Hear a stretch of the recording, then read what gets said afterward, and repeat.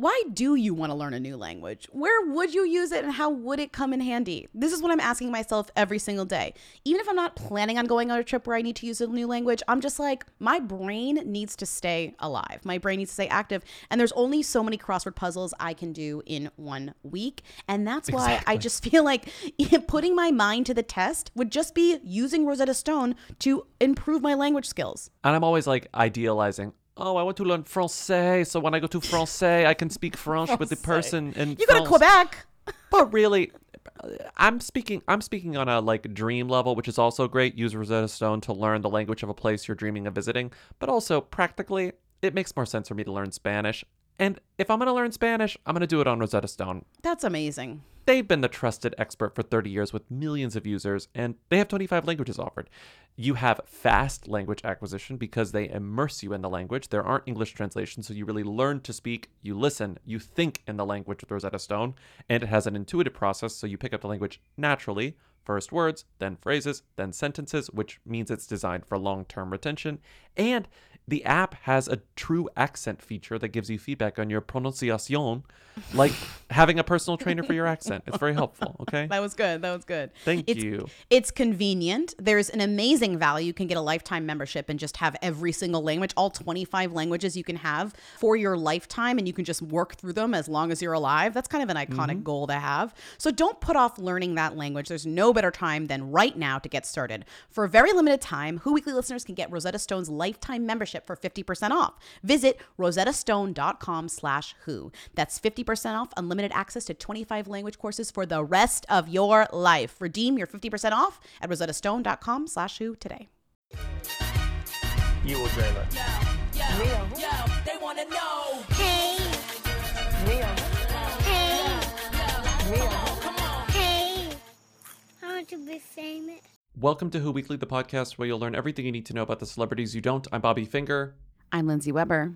And this is Christy Carlson Romano. Hello, everybody. It's me, Christy Carlson Romano, the girl who taught you about the moon landing. Well, today I wanted to chat about something else. Did you know that getting your booster is the best way to prevent severe illness and hospitalization from COVID-19?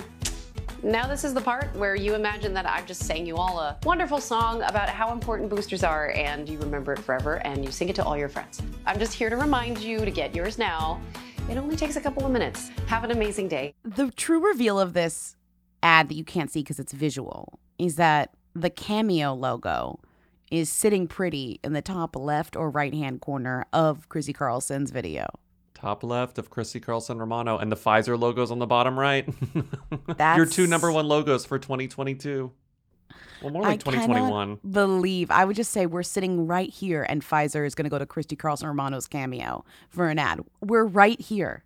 Christy Carlson Romano's Cameo business ad is, I think, $1,000. It says starting at $1,000. It's still pretty cheap. Right. The person who tweeted this and got you saw it before I even saw this tweet because you had already screenshotted it. But this person, I saw it on the account. No, I think somebody DM'd it to us. I was like, okay. That's how I saw it. Yeah. Cody Wimmer tweeted, why did they book a Cameo instead of calling her agent? Cut out the middleman, go right to the source. If she makes it possible to go right to her, why wouldn't you just do this, That's on her. Okay, you're listening to Who's There, our weekly call-in show where we take your questions, comments, and concerns at 619-WHO-THEM. Let's start with comments. Lindsay, Timmy, Bobby, hello.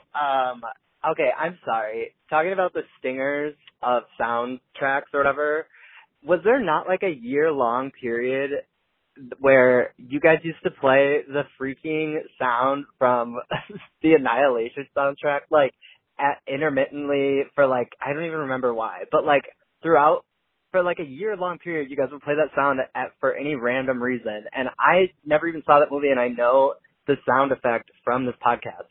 It's like, da-na-na-na-na. That is a them to me, so, and that's that on that. Okay, me La Peep, which is a combination of me and Grease, and me and Wendy Williams saying do La Peep. That's my sign off. Me La Peep. Okay. Also crunch crunch. Okay, bye. Can you make the noise on your own? Can you hum it? You made me hum last week. Can you do it? Mm-hmm. That. Oh, there's one. I missed a note. Do it again.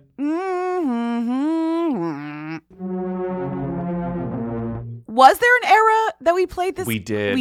We did. What was what was the kind of purpose? I Was barely it, remember that we did this. Editorial? I don't either. I knew we had just seen Annihilation. We had been annihilated by the movie Annihilation, which is an incredible film. I think we just did it as punctuation sometimes. Interesting. We should bring it back. It's really compelling. I know it is. It's one of the great sounds. Good job, caller, for bringing it up. We have some on the call here doing amazing squeeze of other sounds that we missed. I'm looking at this Annihilation, the Alien, that one sound on YouTube. It has 123,000 views. Yeah, 6 months all of them ago, are you. Yeah, six months ago, someone commented, "Yo, my friend Joe likes this a lot, and so does my sister Candace." Oh my God. Okay. Hi, Lindsay Bobby.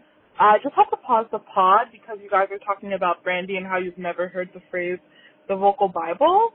I don't know if this was just a blasting, but everyone calls Brandy the vocal Bible because she kind of laid the foundation for modern R&B, and she's been in the game for so long. Her wrists, her runs, like everything. You know, she was mentored by Whitney Houston. Like, she's literally the vocal Bible. Do a little Google about it. A lot of stuff will probably come up. Anyways, just wanted to say that, put some respect on Brandy's name. ScarJo Yummy Pop, crunch, crunch.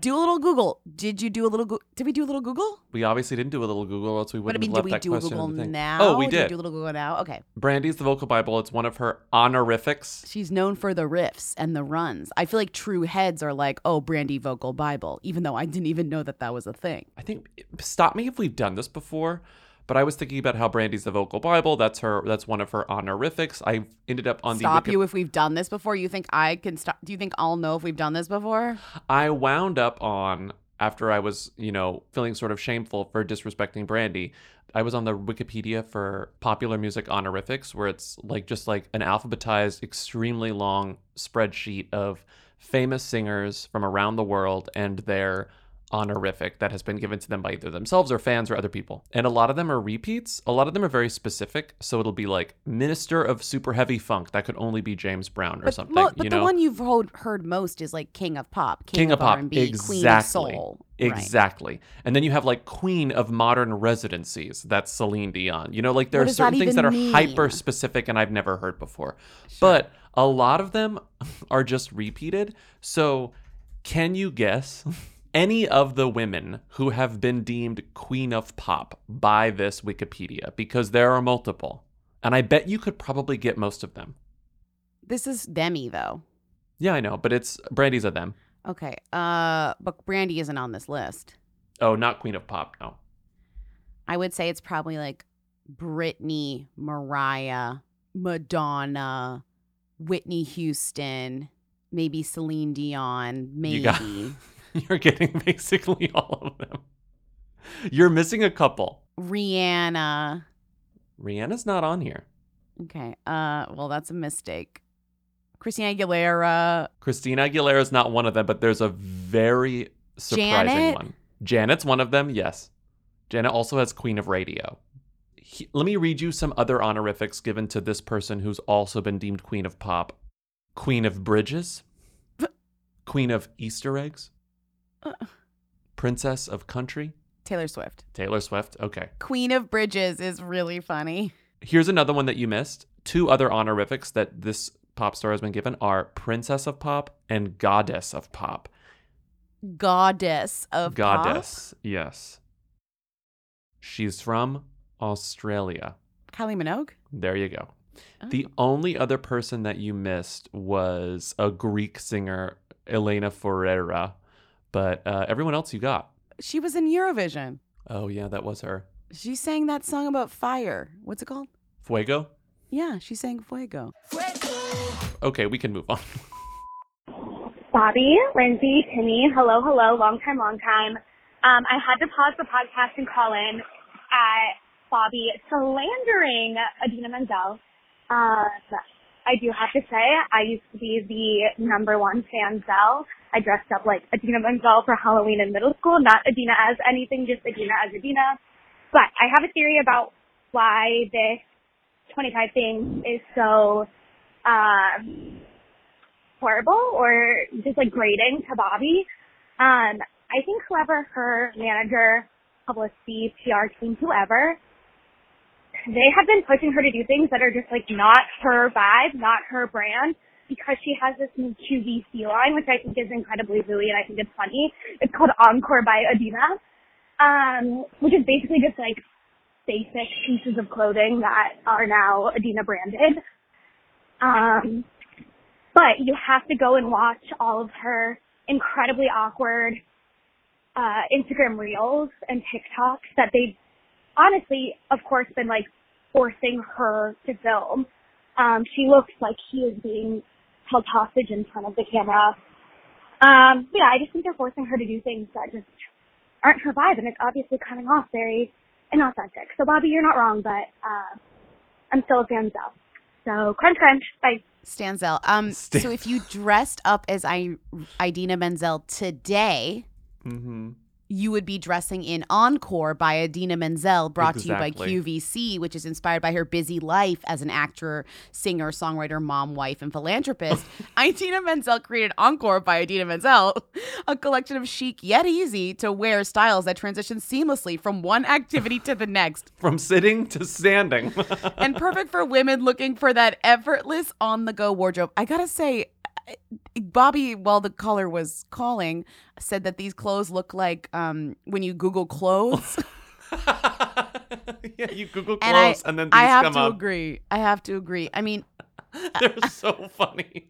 They're just the most basic of clothes. Like, if you needed just clothes, I don't know how you'd end up at Idina Menzel. Do you know what I mean? Like, you would just buy like a shirt from Target. A V-neck sweater. Wait, listen to this. I feel like if I had to describe my own style, it'd be kind of bi-coastal, New York confident, stylish, with a little relaxed, chic Californian girl in there. I can't stand this. She's selling a 3/4 sleeve Henley tee. Like, it doesn't get any more basic than that. Soft and snuggly. This slub Henley tee is what Busy Bee's dressing dreams are made of. Oh, slub is a type of knit. That's okay. Insane. She's slub. Why would you call your shirt slub? This is Idina Menzel on the QVC website. So QVC does that good thing on their item pages. If there's video of the famous person or just the QVC salesperson selling it, they'll put it in the carousel of item images. And so here's Idina selling her Encore by Idina Menzel Henley tank tee in white. So we have it in your bright white. We've got it in slate. What a beautiful bluish gray. I'm sorry, what a beautiful bluish gray. All right, Idina. It has really good, it has really good coverage. And I guess what I feel so proud about is the feedback I've been getting from everyone and how much they're just loving these really cotton-rich fabrics, and it's just feeling really great. And I wanted it to feel effortless. Yeah, it definitely feels effortless. We're talking about a soft French terry swing romper. You can't just wear that out in LA or New York. I'm sorry. I mean, I know you can do whatever you want, but like, they have no character to them. What about these makes it Idina? That's what I'm like. Idina is assigning herself to fully traitless articles of clothing. Just absolutely no character at all. Like, she's a legend, but I feel like she's selling clothes that mean nothing. She's selling a V-neck tee, you know? Like, we're not... She's shoehorning her own brand into some of the item titles. So this cardigan, which looks like you Googled cardigan, says Encore by Idina Menzel, call time, lightweight fleece cardigan. Call time. There's nothing like having a go-to cardigan. There's nothing like having a go-to cardigan. It's nothing like. Have you never had a go-to cardigan? I have one go-to. I've told you about. Have you seen my? There's kind of nothing like it. I was going to say, is there anything like it? I don't wear it out of the house. It's my old man cardigan. I love it so much. I only wear it inside the house. I look like Mr. Rogers' dying father when I wear it. So it's a little complicated. Oh, wow. Yeah. So it is your go-to, but It's my and there go-to. is nothing really like it. What you described, there is Yeah, nothing so Idina like Menzel it. is not telling lies, but she's not necessarily telling anything interesting. And the caller mentioned this, but I feel stupid because it is her number 25 on her Us Weekly 25 Things. It says, I was inspired to design my clothing line, Encore by Idina Menzel, when I realized how well put together all the other moms were at school drop-off in the morning. I'm not sure this is going to help. So she said, everyone else is so cute. I'm going to design this cotton slub 3/4 tank. I'll be wearing a soft French terry zip-up front hoodie. I wish I could say these would help, but these are not going to help.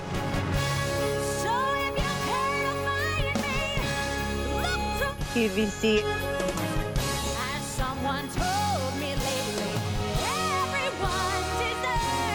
Cotton-rich fabric.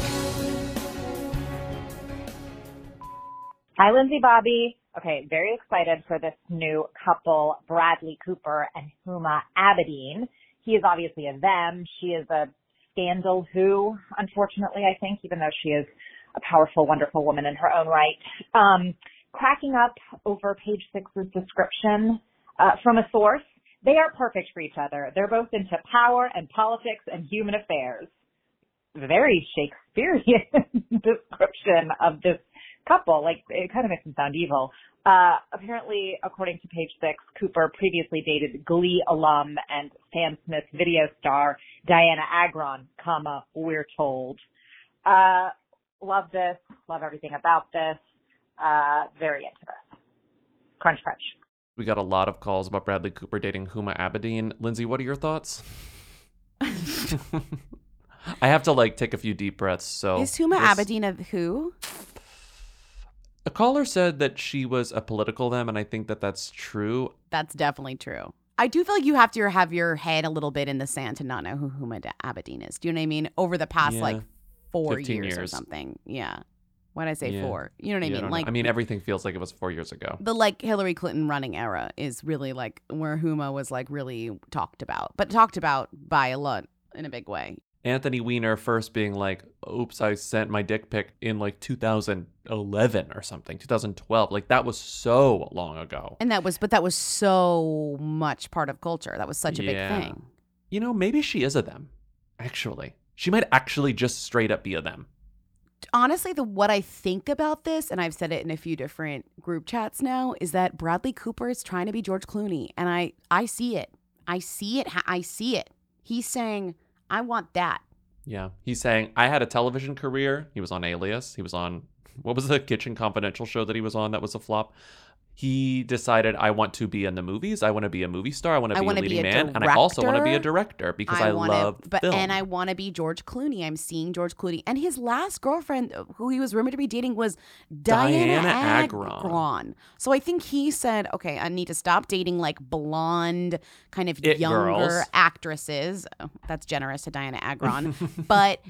And I need to date almost like I'm running for president. Who am I dating? Do you know what I mean? I need to date someone who makes me seem more intellectual and serious. From the outside, I think when he dates these younger actresses, he seems smart on the inside of their relationship where they just think he's so fucking smart and heady or whatever, but I think from the outside it looks bad. He's saying, I want to be seen from the outside as an intellectual. Yeah, I don't want to be seen as superficial at all. Right. Even though Huma Abedin is beautiful. So I don't know. I mean, she's so beautiful, but do you know what I mean? It just seems it's calculated. I mean, so is George's wife. You know what I mean? No one is saying that the women aren't beautiful. They're just not 20 years old, you know? And George used to date Huma Abedin.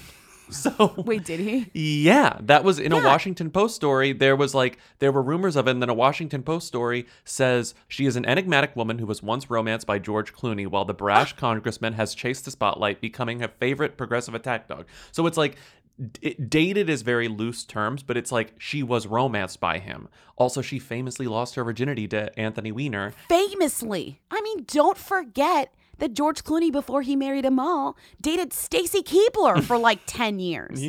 Yeah. Look up Stacy Keibler next time you, well, not now. I mean, you know what I mean, in the time. Mm-hmm. I'm just saying, I feel like there's a certain point where these guys, they go, oh, people think I date like young blonde idiots. Oh, well, I'll show them, you know? Meanwhile, like Leonardo DiCaprio is never going to reach that point, you know?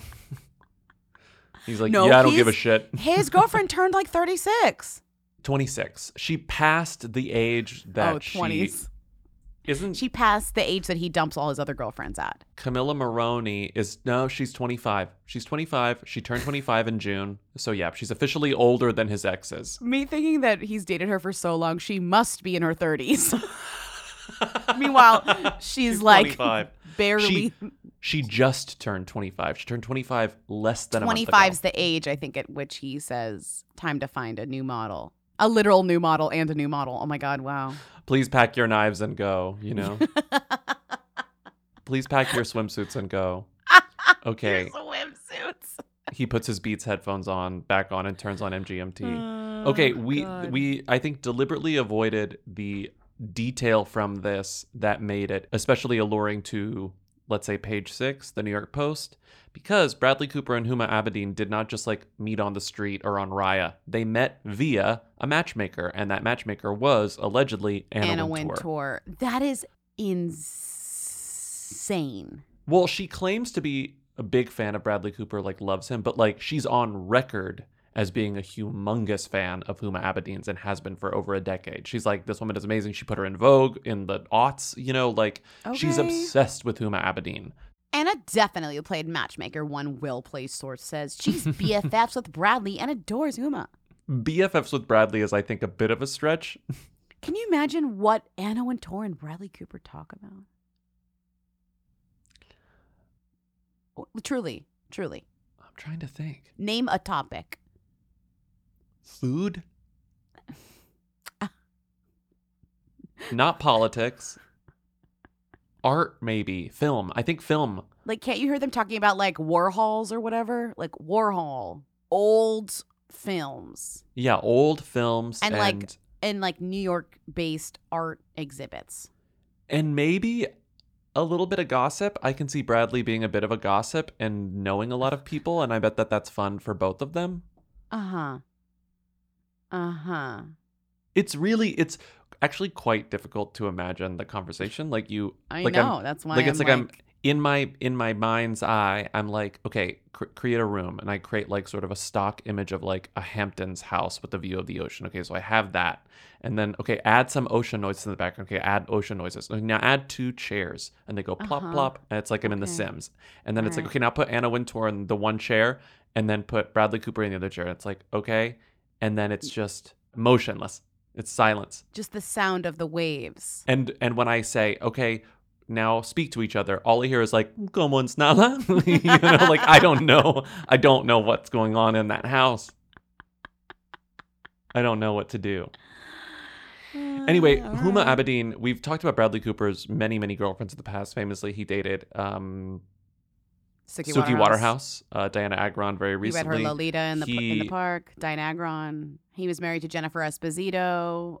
Yeah, and apparently was awful to her. And then who was the woman he had a baby with? Irina Shayk. Of course, Irina Shayk. the We can't iconic forget Irina Shayk. Yes. She's still in the picture. They're co-parents. They apparently get along swimmingly. Course. Huma Yes, Abedin, yes. as we said before marrying Anthony Weiner, she dated, according to some of the gossip at the time, she dated John Cusack, George Clooney, and maybe Lance Armstrong.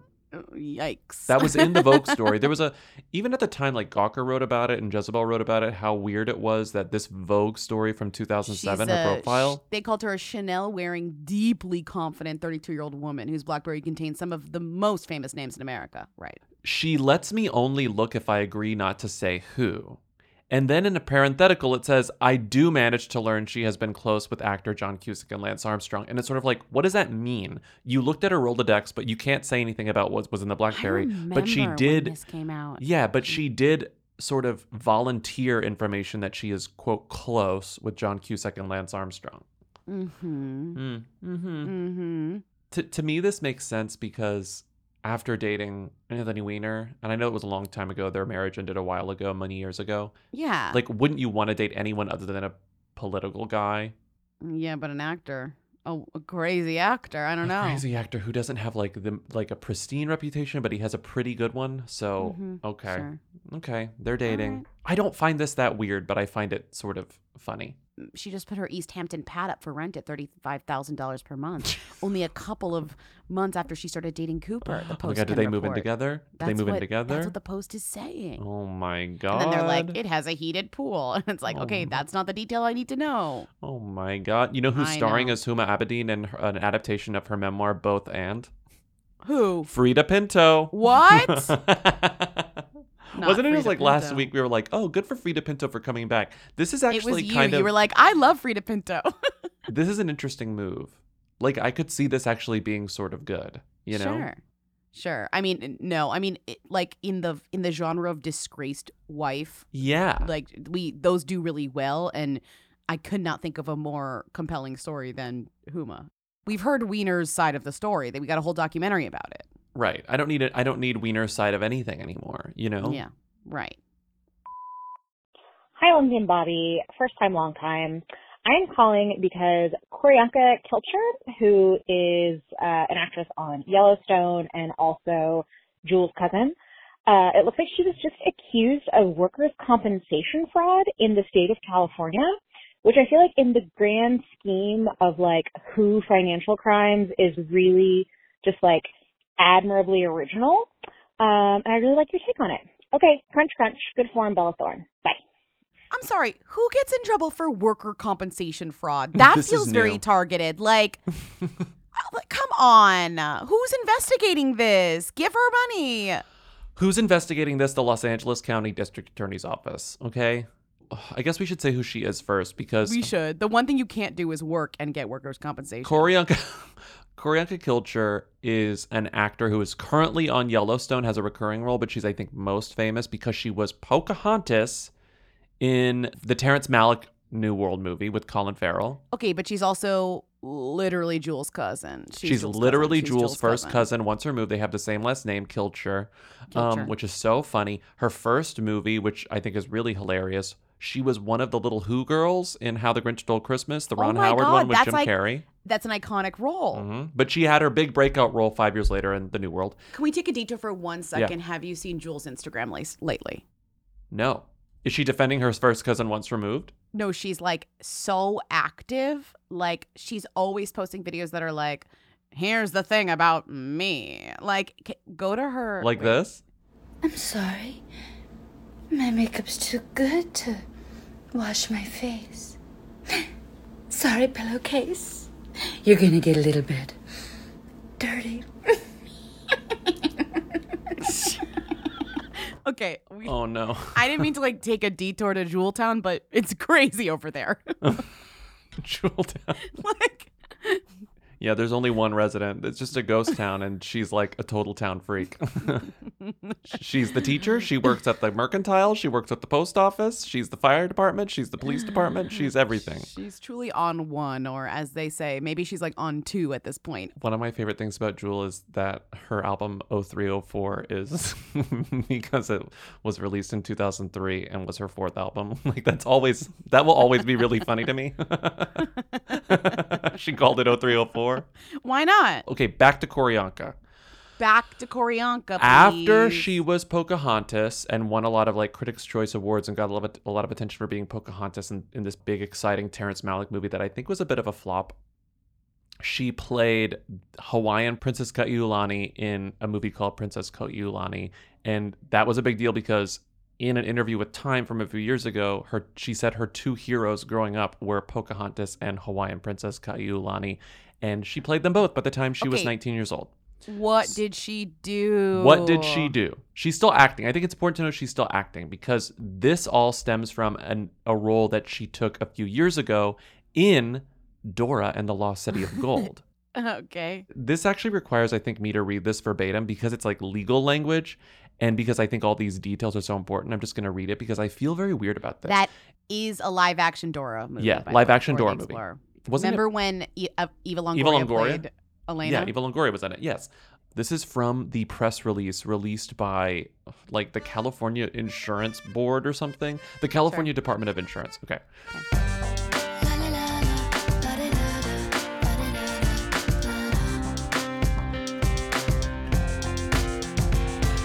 In October 2018, while acting in the movie Dora and the Lost City of Gold, Kilcher allegedly injured her neck and right shoulder. She saw a doctor a few times that year but stopped treatment and did not respond to the insurance company handling her claim on behalf of her employer. A year later, in October 2019, Kilcher contacted the insurance company saying she needed treatment. Kilcher told the doctor handling her claim that she had been offered work since her injury occurred but had been unable to accept it because her neck pain was too severe. Based on Kilcher's statements to the doctor, she began receiving temporary total disability benefits. After reviewing wage information from her employer, the investigation found Kilcher had worked as an actress on the television show Yellowstone from July 2019 to October 2019, despite her statements to the doctor that she had been unable to work for a year. According to records, she returned to the doctor and started receiving disability benefits 5 days after last working on the show. When told about Kilcher's recent employment history, the doctor on her claim stated that if they had been aware of it, they would have never granted her the disability payments. From October 14, 2019 through September 9, 2021, Kilcher received $96,000 in undeserved disability benefits. Okay? This just seems like, to me, not that I'm like suddenly a big fan of Q'orianka Kilcher, but I'm just like, this just doesn't add up to me. It's such obvious fraud that I'm like, I feel like her defense is going to be there was some sort of weird miscommunication. This is such an easily provable fraud. You think they're coming for her? I feel like she's being targeted.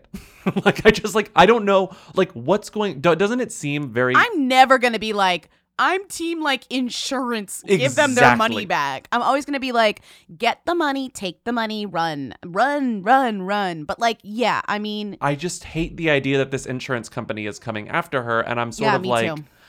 It just sounds like we're missing so many details and that ultimately she will have been deserving of that $90,000 in disability benefits. Like, I have a hard time not sympathizing with the person who is sick when there's a healthcare issue, you know, no matter what it is. I mean, I don't even care whether she is scamming them or not. I'm like, we should all be scamming insurance companies. We should all be scamming insurance companies. You know, if you hurt your neck and you can't work and you have insurance, like, that's what you're paying them for. Give them a call. You know what I mean? Yes. If your job is modeling hats and you can't move your neck, that's a problem. Yeah, we should all be scamming insurance companies, protesting at Supreme Court justice houses, and like blowing up oil pipelines. To be very clear, nobody affiliated with Who Weekly is scamming insurance companies. No. No one. No one. We actually don't have an employee insurance plan, so it's really not relevant. No one. And I think one of the reasons this is getting so much attention is because when you see headlines like Yellowstone actress Q'orianka Kilcher charged with workers' compensation insurance fraud, you think, I've never really seen this before, you know? Yes, yes, this is not a typical actor or actress kind of like thing that comes up. They don't pay their taxes, they do this, they do that, but they usually don't get charged with workers' compensation insurance fraud, you know?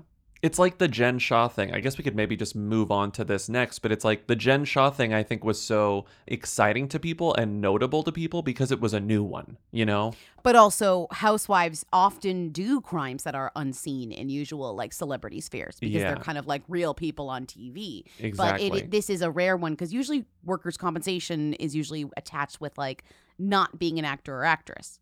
Speaking of Jen Shah and crimes, alleged crimes, although I guess she did. She pled guilty. She pled guilty, so never mind. I was in Florida this past weekend, and guess what was the talk of the town? Your mom's Aura frame? The Aura frame. The Aura frame it was scrolling through every photo. I was like, oh, there's that. Oh, there's that. I'm like, where'd they get that photo? There's always a photo where I'm like, where'd they get that photo? How'd they get that photo? I don't know where my mom gets the gifts that she sends me. Like when she sends me a text gift, I'm like, where did you find that? And sometimes I look at her Aura frame and I'm like, where did you download this? No, I'm like, where did you get this photo from? Whose Instagram did you steal this photo off of? You know? They love to steal from, and they love to just screenshot and not crop. So it'll just be like a cropped iPhone photo that's Instagram. On the Aura frame. Exactly, with comments and everything. It'll just be on, it'll be zoomed in sometimes, so it's extra blurry. But you know what? That's how easy it is to get the photos on the Aura frame because my parents can figure out how to do it. Do they do it well? No, but do they do it? Yes. And the other thing that's great about Aura frames, when you give them to your mom, your mother, a mother in your life, a mother figure, it's a great Mother's Day gift, whoever the mother in your life is. you can connect it to your yeah. Aura app, and And you you can can add just photos. send them photos. You Right. can, if they approve it, you can just put photos and kind of troll them and have fun and put random photos. I do it to Lindsay sometimes. Yeah, he does. You can do it to your mom. My mom gave me access because she likes putting. You got to she be likes when I careful. add photos. You got to be a little careful with that, but Gotta be a little you could do it. But you should do Gotta be it. a little bit careful. But You Aura should do frames it. are Wi-Fi connected, and they come with unlimited storage because it's all in the cloud. So you can share as many photos as you want from your phone to mom's frame. Not only will she be grateful it's not another sweater, she'll love that an Aura frame means she gets to see more of you. So right now, Aura has a great deal for Mother's Day. Listeners can save on the perfect gift by visiting auraframes.com to get $30 off plus free shipping on their best-selling frame. That's auraframes.com. Use code WHO at checkout to save. Terms and conditions apply. Who Weekly is brought to you by Squarespace. As usual, we love Squarespace. We love Squarespace. It's the only way we will ever have a website. Is Squarespace. You're right. Because it's easy. Because I can update it very fast when things go crazy with Tor announcing, which we might have to do relatively soon. Might? You said, we just came and saw you. I said, well, this is a 365 podcast. We're planning ahead. Everyone's doing live shows these days, so all the venues are getting booked up. So we have to book our tour, which is far away, pretty soon. But we already know the dates. We're ready to update the website on Squarespace. And we also already know how to put them on the website, which is like half the battle because it's Squarespace. Exactly. And we've done this for a long time, and it's very, very easy. We love Squarespace because it's very easy to update things. We love Squarespace because we have a contact form, which is the way most people get in touch with us. Even though we have a very easy to remember email address, which is what's readaup2@gmail.com, people would prefer to just use the contact form on Squarespace because Squarespace is easy. And on our website, it's easy to find our press clippings. It's easy to find embeds of the podcast. It's easy to find anything you need to know about our podcast. So go to squarespace.com for a free trial. And when you're ready to launch your website, go to squarespace.com/who to save 10% on your first purchase of a website or domain. Jen Shaw, she just pleaded guilty the night before her friend and castmate Meredith Marks, who's literally in New York staying at the same hotel as this woman, posted a story about how everyone is innocent until proven guilty. So are people innocent until they plead guilty? And did this trial shoot Jen up from like a second season housewife to like one of the most famous housewives? Also, how long is she going to jail for? Talk about it. Jen Shaw, Housewives of Denver, Salt Lake City. Salt Lake City. And someone who I feel like the rise and the fall has been fast because that show is relatively new. Mm-hmm. Do you know what I mean? It's only People had were 2 obsessed seasons. with her and obsessed with like, why does she have so much money? Oh, her business. Oh, her business is weird. Oh, wait, her business is actually fraud. Oh, wait, she was arrested on camera. Oh, wait, like, do you know what I mean? It was funny how fast it was people thinking, oh, this is sus. This woman's money is sus. This whole thing is sus, to actually it blowing up. Because usually people think, oh, housewives are sus and how they get their money is weird. But usually it doesn't come to a head that quickly. Yeah, I'm going to quote people right now. Her attorney gave this statement to People magazine. Ms. Shaw is a good woman who crossed the line. She accepts full responsibility for her actions and deeply apologizes to all who have been harmed. Ms. Shaw is also sorry for disappointing her husband, children, family, friends, supporters. Jen pled guilty because she wants to pay her debt to society and put this ordeal behind her and her family. According to herself, she committed wire fraud offering services with little to no value using interstate telephones and emails. I knew many of the purchasers were over the age of 55. I am so sorry. This was the member that she was like basically scamming old people out of money for like giving them services that didn't exist. No, it was awful. And it wasn't even just like scam that was like, you know, a simple kind of like forgivable, like a scam that would be like, go girl, get it, scam them. You know what I mean? Mm-hmm. She's scamming like people who truly do not deserve to be scammed. This isn't girl boss scamming. No, this is like embarrassing. Like you're a bad person scamming. Like you're truly like one of the worst because you're scamming people on like such a base level. Like the way that old people are clicking links in their emails and giving all their money to like God knows who. Do you know what I mean? Like the true lowly scams. Mm-hmm. That was the other reason. She originally pled not guilty and then switched that recently, which is why it's getting all the attention. The judge says, "Do you understand that the maximum penalty is 30 years in prison?" And she said, "Yes, Your Honor." The person who was live tweeting this hearing put in parentheticals there, I guess some editorializing, "Presumably there is a plea agreement that will be made public in this proceeding. Watch this feed." So it's like one of those things where if she pleads guilty now, maybe she'll get a lesser sentence. The sentencing is not until October 12th, though. She also has to forfeit $6.5 million. Good luck getting that. I guess they'll just like take her stuff. Yeah. So she changed her plea. That was what everybody freaked out on Twitter about. She had pled not guilty and then she changed it to guilty. Clearly something happened where they said, "You're going to get We're going to get you." Well, like you're fucked if you don't like essentially accept the plea bargain that they're going to give you. Yeah. The caller mentioned Meredith Marks, who is her co-star on Housewives of Salt Lake City, who's just sort of her own like freaky deaky character in and of herself. And yes, she Instagram, for those of you who may not know this, "I live in the United States of America. In the U.S., one has a right to trial and is presumed innocent until proven guilty." Peace sign. Okay. That's less interesting, I think, than Andy Cohen's reaction. And Andy Cohen on his Sirius show was talking about this pretty candidly and was like, "I'm mad at her, basically. This is really fucked up. I'm, quote, upset, and I'm especially upset for her victims. She's not coming back."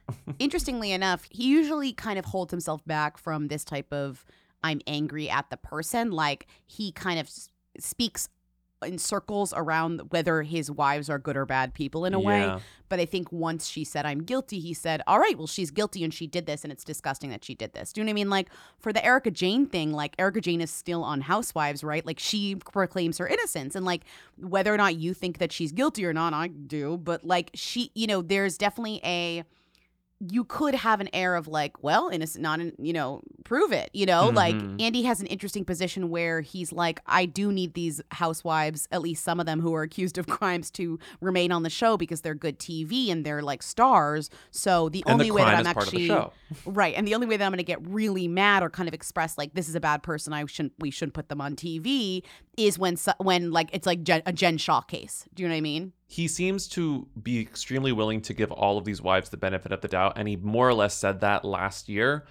Here's an ET headline. Andy Cohen responds to critics who want Erika Jayne fired from Housewives due to allegations, exclusive. And this is what he said.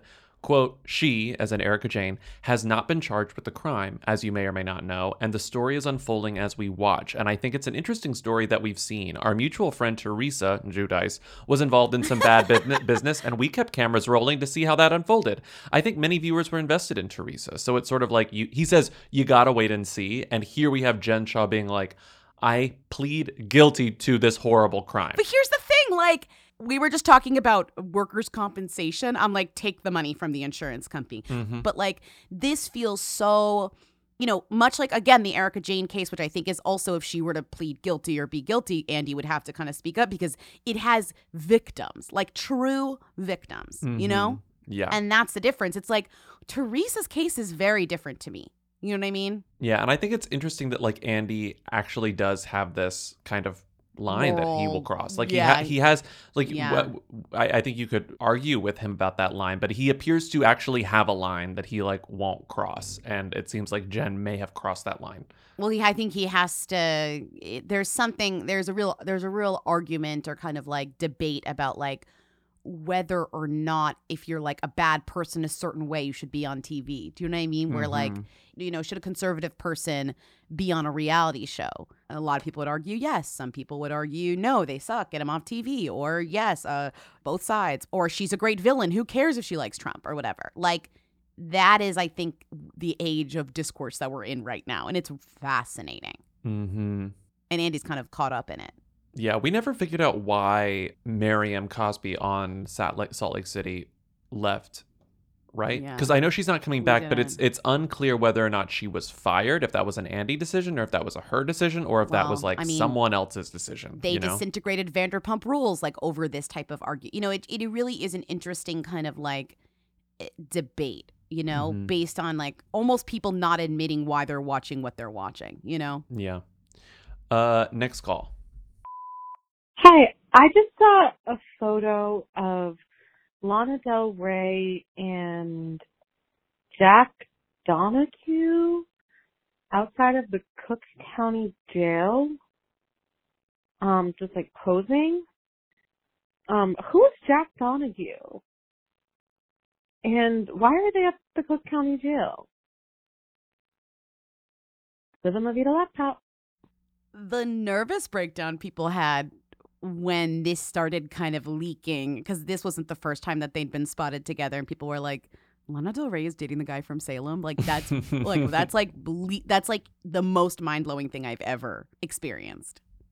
But that means you have to know so many things. When I first saw this photo, I was like, who is this like dirtbag hunk? I was like, who is this dirtbag hunk? And they're posing in front of the Cook County Jail side by side. I mean, they could be siblings in the way that they're posing. Like, there's nothing necessarily sexual or romantic about the way they're posing. Also, the headline is family visit. The caption is family visit. I guess maybe he must have family or a friend in Dale they were visiting together. Maybe she does. That's unclear. No offense, but I think you're reading a little bit into the fact that they actually were there visiting anyone at all. Yeah, maybe they were just like in front of the Cook County Jail and posing in front of it, I right? think there's a lot of aesthetic going on here. Yeah, of course. It's hard to tell, and they're not ones to provide any clarity about anything. But Jack Donahue, when I saw this, I was like, I did not realize until the stock started being put together that he's one of the guys from Salem, a band like, what is it? Witchcore? Witch House. I liked this album in 2010, and then I kind of never thought about it again. I think I listened to it in 2010 and never again until this morning when I was playing some of it, and I was like thrust back to 12 years ago. Salem is a trio, then became a duo. They pioneered this music genre called Witch House, which I would argue is like kind of came about in the like peak music blog era of the aughts when we were both deep in college. So it meant that it like really appealed to us. Me at NYU, I feel like this was very much like in my world. Salem was post-college for me, but it was probably right on the tail end for you because you were already in New York and like a little more. Oh, because it was like 2010 or whatever? Yeah, you would probably, you were familiar with their EPs that came out in like 2008. I was familiar. I was only familiar with them in 2010 once I arrived in New York, you know, a year before. But like, makes sense. It does make, like, the timing does make sense. And when you listen to this music, I'll play some of it here. I think a lot of people listening will instantly be transported to an era in their lives they would love to forget.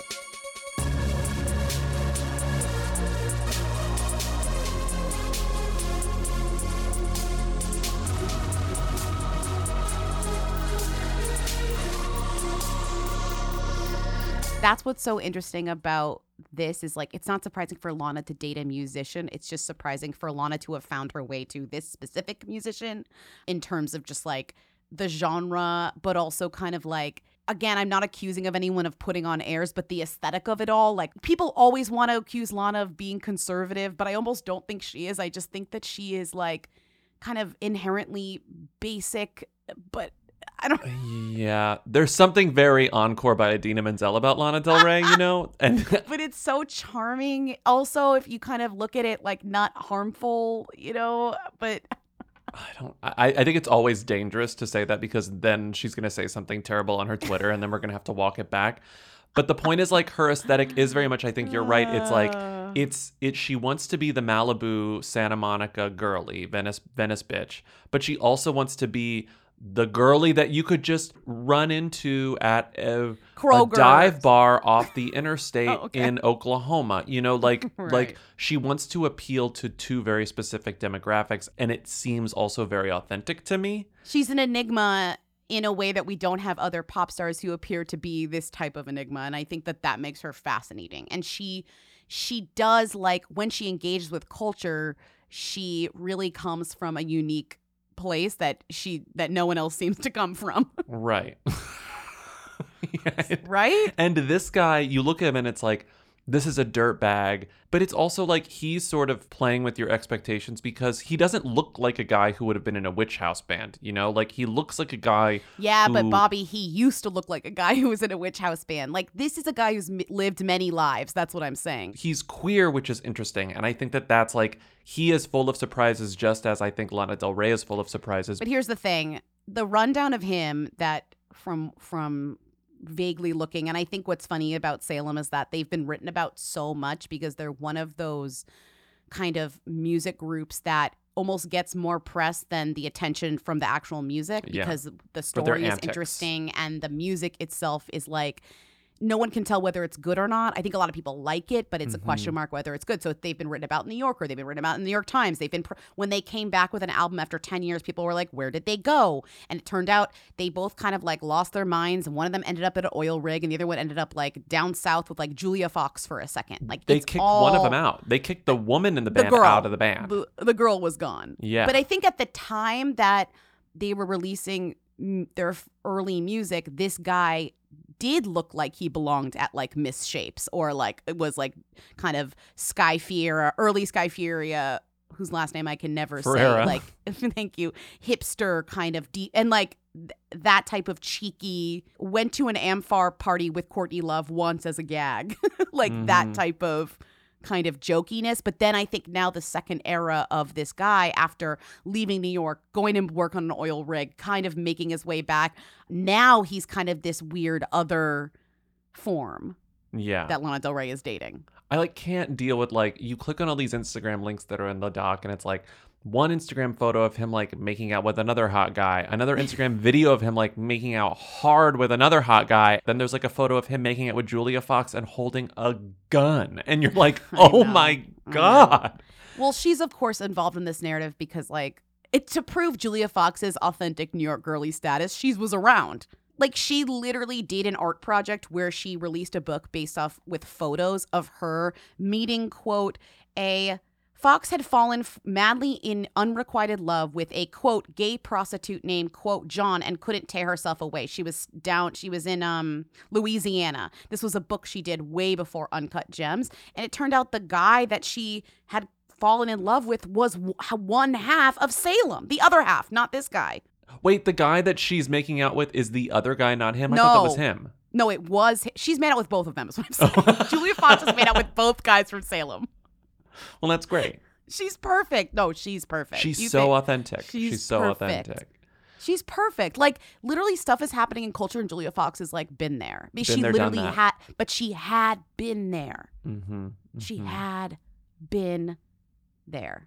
This fun fact is so wild. Like you said, when Salem came back a couple years ago during the pandemic, they got covered once again in the New Yorker and the New York Times. So they're very legitimized. Like if it's a band, like if you Google them, you will see like real coverage in real places. The coverage is often pretty snarky. That original coverage of them was like vaguely, I don't know. It points out their flaws. Like in the coverage from 10 years ago, the New York Times is like, when they perform, they're kind of a flop. People boo them. They're a mess, whatever. Right. Like, it's not the most glowing coverage, but it is coverage, and that's kind of all that matters. But it's very much like, why when they perform are they a flop, but they're so popular otherwise, and like the music is so interesting.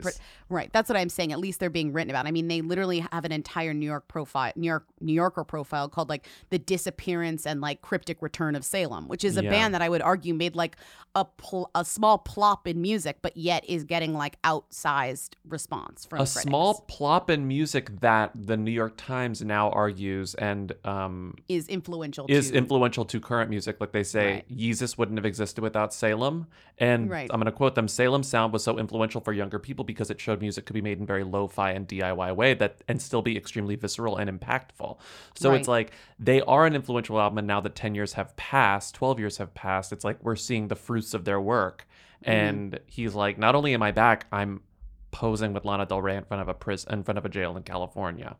I mean, he's just so hot. I don't blame her. I don't care. Who cares? I'm just like, he's a hunk. Like, if he was into me, I'm into it. Like, I just am like, get it, girly. Like, Lana has the weirdest dating history. I'm sorry. Like, this is nothing new. She literally dated like an old cop with a TV show. Like, this is like, I at least hope this guy is like far left or something. I don't know.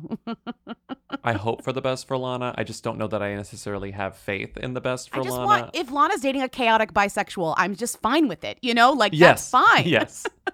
He seems to be a chaos bisexual, and that's the perfect match for Lana Del Rey. They should be lucky to be hanging out with Lana Del Rey. Come on. Yeah. My true stan is coming out. That woman, she has me in a chokehold.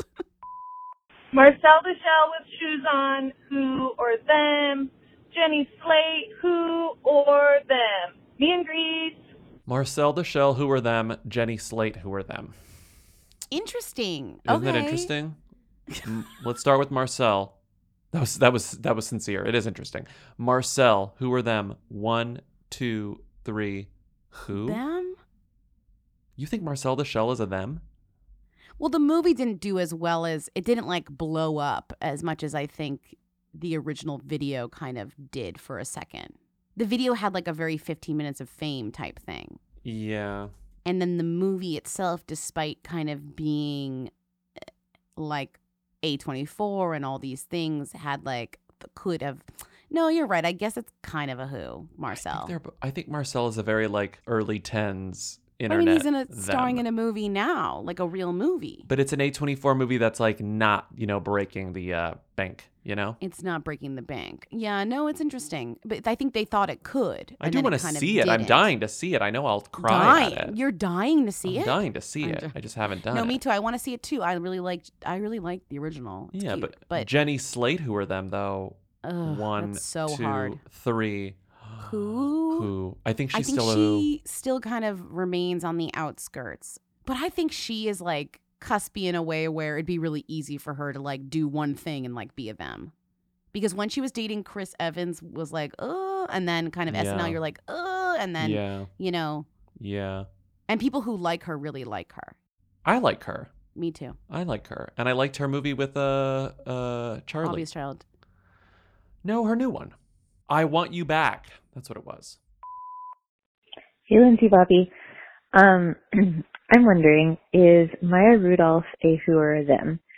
I think she's definitely a them. She's had so many iconic roles, but it's come up many times in conversation with different people over the years that I saw her. She was my favorite celebrity sighting. I saw her in Seattle in the neighborhood I was living in. And whenever I bring this up, people are always like, who's that? And I'm like, seriously? So I would love for you to weigh in. Okay. Thanks, Crunch Crunch, Lindsay Podcaster, Iceberg Weber. That's crazy. Maya Rudolph, who are them? Not knowing who Maya Rudolph is, I feel seems, who are these people that didn't know who that was? Right? Maya Rudolph, who are them? 1, 2, 3. Them? Yeah. Yeah. One of the biggest SNL crossover stars of their SNL generation. But also just like has been in enough like stuff, and also like kind of just a big power player in culture, married to what's his face? P.T. Anderson. Daughter of what's her face? Like a lot of stuff going on. Minnie Riperton. Yeah. Just like enough stuff going on, but also herself being like, I feel like when this show Loot on Apple, which looks okay, fine, I'll whatever. never watch it. But she can carry a show based on just herself that doesn't even need to be that good of a show. Yeah. Hey, Lindsay Bobby, long time, first time. Jane is doing ads for Illinois tourism, which is cool. Apparently, she is a native daughter of Illinois, and we love to see hometown pride. But it made me wonder, who to them? Idaho, Illinois, Indiana, Iowa. Live in Levito, Attica, Pork and Sorkin. What? Idaho? I'm going to type this out so you can see it.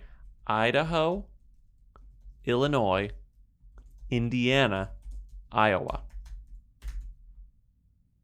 I got it. Really? Idaho, Indiana, Iowa, Illinois. Illinois because of Chicago, Iowa because of the caucus, so broadly people know what Iowa is. Yeah. Indiana's up there. I'm not weighing in. I'm letting you do this. I'm letting you sink this ship. I'm not weighing in. I think Idaho's the whoiest. Because it's like, it's got that part up at the top, the panhandle. It's got the rest of it at the bottom. What is it? What is Idaho? You know? The next one, you have Indiana. God, is this going to make people in Indiana and Idaho and Iowa, yes, Illinois but upset? I'm letting you do it. Keep going. You dug your hole. Iowa, I think, is number 2 because culturally people know what it is. There's a lot of Iowa stuff that has like broad cultural awareness. I think mainly the Iowa caucus. And then Illinois is where Chicago is. Totally. A very notable Midwestern state. Now I feel uncomfortable. This is not a value judgment. I feel bad. Oh, it's certainly not a value judgment. It's by no means. I love all of these states. I do. You love all these states. I Have do you been love to all of these states. Have you been to all? You I've have? been to all of them. Yeah. You've been to Iowa? Yeah. My grandma's from Iowa. Interesting. You've been to Indiana? Been to Indiana. Wow. Okay. My parents drove everywhere growing up. Like we drove I've only everywhere. been to Illinois. Yeah. Like we had family in New Jersey once and we drove to New Jersey from Texas. You know, like we drove to Seattle. Like they loved to drive. Incredible. Okay, last call. Hi, Lindsay Bobby. Who is the bigger them? Magnum ice cream bars or Trojan Magnum condoms? Good form, Bella Thorne. Crunch, crunch. The couple live. What's themier? Magnum ice cream bars or Trojan Magnum condoms? This is a great question. I Feels think very to regional. I think to Europeans, Magnum ice cream is more relevant. Yeah. It's more themy. But it is American podcast. To America, it's the condoms. We're still very caught up in the idea of a Magnum condom in America. Right, we're caught up in it. We're caught up in it. We're so Magnums, big dick culture. Like we're so caught up. We're not thinking about Magnum the bar. But honestly, abroad, the minute you go to Europe, it's like Magnum ice cream, Magnum ice cream, Magnum ice cream. Yeah. I feel like when you're walking around the street, like you're more likely to see like an empty box of Magnum that's like been stepped on and is gross. That's like on the like Magnum condoms constitute like a pretty high percentage of like New York City street trash. I mean, condoms in general. Condoms in general, but I feel like the Trojan Magnum brand is pretty prevalent. Yeah, it's true. It's a powerful imagery in New York City. It's true. When you go to the bodega to buy whatever you're buying, what's at the front? Right. Trojan Magnum condoms. I suspect they've just all condoms are now Magnum condoms, just because that is the more, even the size differential doesn't matter, any size. Yeah. We're all Magnum now. It's an inclusive Magnum community. Big dick, small dick. Magnums currently hold a 14% share of the U.S. condom market. That's what I'm saying. Everyone's buying Magnums, even if their dicks aren't like quote unquote big enough for a Magnum. Mm-hmm. We're just buying Magnums for show. And it's like, I don't even know if you need that, but it doesn't matter. Trojan Magnums, them here. But if you're in Europe, it's the Magnum ice cream bar. It's the Magnum ice cream bar, which is, by the way, so much more delicious in the Europe than here. In Europe, I'm like, yum, yum, a Magnum. Like, I'm eating that. Here, I'm like, if I see it, I'm like, ew, imported ice cream. Don't eat it. Yeah, I want Jenny's. I want Bluebell. I want My grocery store had Cool House on sale recently. Yeah. Oh my God. Did you go crazy? Oh, yeah, I went a little nuts. What's on sale? Even like $7 a pint? Not no, 12? Lindsay. Sometimes the Jenny's and the Cool House is on sale for $3.99 a pint at my Insane. grocery That's store. crazy. And you can I've see the never old seen price that behind it, before. and it's like $9.99 or some Well, bullshit because of that bougie ice cream. But you know what that means about the ice cream. That means it either has frost burn or it's been defrosted then refrosted. Sometimes you open that pint and you're like, what went on here? What in chemistry hell went onto this ice cream? And that's okay. You leave it out on the table for like 10 minutes before you scoop, and then it's delicious. Fair. All right. Oh my God, I had the best. Jenny's had Van Leeuwen had a flavor that I was dying to try that a friend told me about that I couldn't find in stores anywhere. What was Dijon it? mustard. Oh, yeah. They did that as like a gag. It was a good? gag, but apparently it was good. Like, I didn't have it, but I read reviews that were like, this is actually interesting. They have a seasonal black cherry chip, like Cherry Garcia, but Van Leeuwen flavor right now, and I cannot get enough. Okay, we're done. Thank you for listening to another episode of Who's There. Keep calling in at 619 Who Them to leave questions, comments, and concerns. We're being spotlit this month. Did you see? are. We're in the spotlight. We're in the spotlight at the top. Did you see the new copy? Because a couple days ago it said monthly spotlight, everything you need to know about the celebrities you don't. And you know what it said today? What? It just said monthly spotlight. Meet Bobby and Lindsay. Oh no, we got our. I think our tagline was a little bit like deemed confusing for like the general population. Yeah. It's supposed to be. I love it. It's like, yeah, come meet us. Meet us. We're here. So thank you, Apple, for featuring us at the top of the app. Oh, it's Meet Lindsay and Bobby. Oh my God. What did you say wrong? I said Meet Bobby and Lindsay, but it said Meet I'm Lindsay and first. Bobby. Yeah, you're first. Interesting. If this is your first time hearing this podcast, you made it all this way. I want to say thanks. Thank you. Thanks, And new maybe listeners. you listen to another one. If Yeah, not, we have so many. It is what it is. Thank you to Timmy, our research and editorial assistant, for researching and editorializing.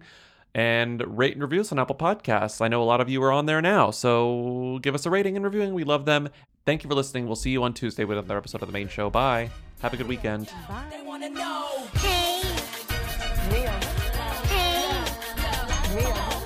Hey, as someone told me lately, everyone deserves Cotton-rich fabric. Alexandra Daddario, Emmy nominee. Crunch Crunch. Emmy nominee Alexandra Daddario. Crunch Crunch. Excuse me, that's Emmy nominee Alexandra Daddario to you. Crunch Crunch. Will Emmy-nominated Alexandra Daddario finally get mentioned on the podcast? Crunch Crunch.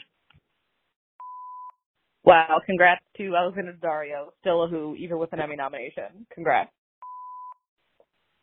Emmy-nominated actress Alexandra Daddario for White Lotus. Crunch Crunch. Emmy Award nominee Alexandra Daddario. Hey, Lindsay Bobby. Alexandra Daddario, them? Just kidding. I don't think that could ever happen.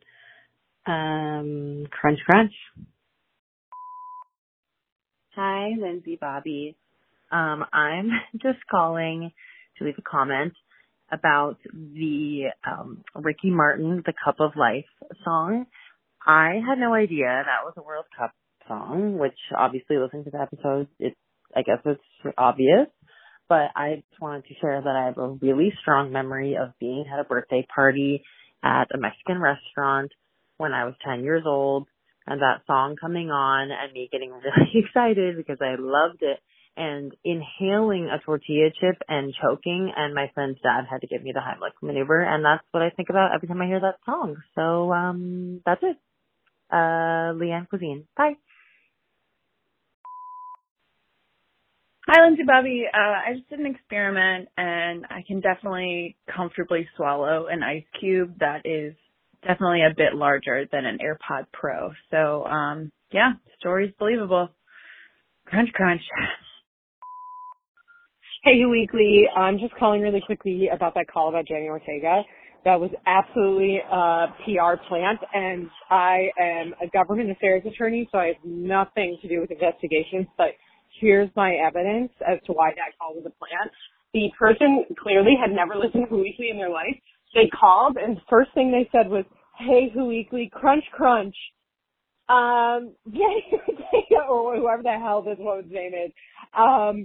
Okay, bye. They did not do the sign off correctly. And they did the most popular sign off as the first thing. I don't know. Seems sus. We have an imposter in the room. It's okay. I really enjoyed your conversation, about Jenny Ortega. I just thought you would want my investigative skills to finally be put to use. Okay.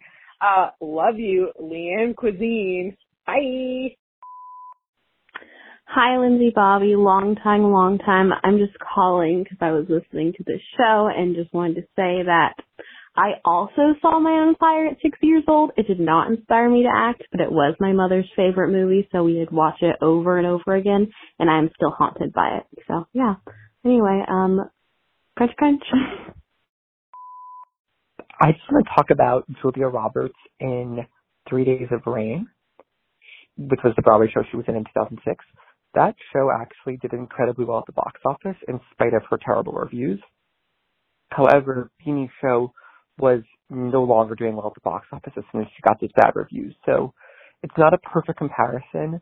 I would definitely say that, Beanie is definitely not as well set up as Julia was because Beanie was not resistant to the bad reviews. So wild situation, sad situation, crunch, crunch. Hey, Timmy, just calling to let you know that your parents made a huge mistake in their score Who to Them ranking, including Jaws and Psycho Noise. They forgot Western, empty town, tumbleweed rolling, beginning of a a dual